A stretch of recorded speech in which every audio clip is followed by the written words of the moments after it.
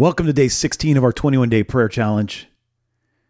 Today, we are going to be in prayer throughout the day, praying for the unreached. We're reading the Bible out of Matthew and Revelation. Starting in Matthew 24:14, Jesus, talking to his disciples, says, "And this gospel of the kingdom will be preached in the whole world as a testimony to all nations, and then the end will come." Revelation chapter 7, verse 9.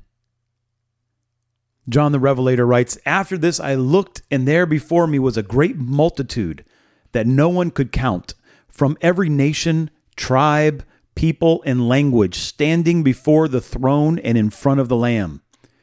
And they were wearing white robes and were holding palm branches in their hands." That's going to be you and I, friend, before the throne of God. Multitudes praising our living God. Take a few minutes to intercede for the 3.2 billion people in 7,400 people groups who are unreached. Ask the Lord to call and send believers to cross barriers with the gospel.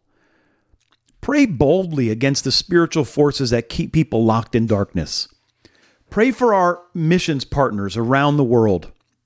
Pray that the unreached would experience encounters with Jesus through dreams, visions, revelations, miracles, and divine encounters. We want to see the Holy Ghost draw the unreached into our church. Let's pray the Lord's Prayer. Our Father who is in heaven, hallowed be your name. Your kingdom come, your will be done on earth as it is in heaven. Give us this day our daily bread, and forgive us our debts, as we also have forgiven our debtors.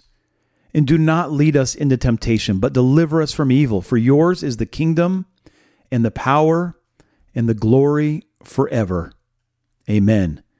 Amen. God bless you, and we'll talk again tomorrow.